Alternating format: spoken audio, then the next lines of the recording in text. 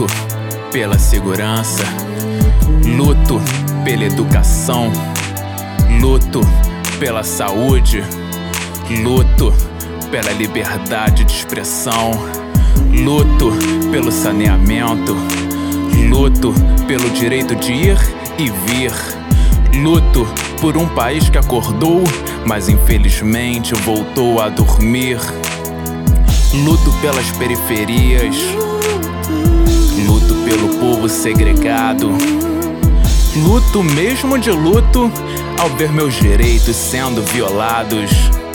Nosso verde sofre com desmatamentos e queimadas, o amarelo em mãos mal intencionadas, 26 estrelas longe de um céu azul de sucesso, porque aqui desordem e regresso.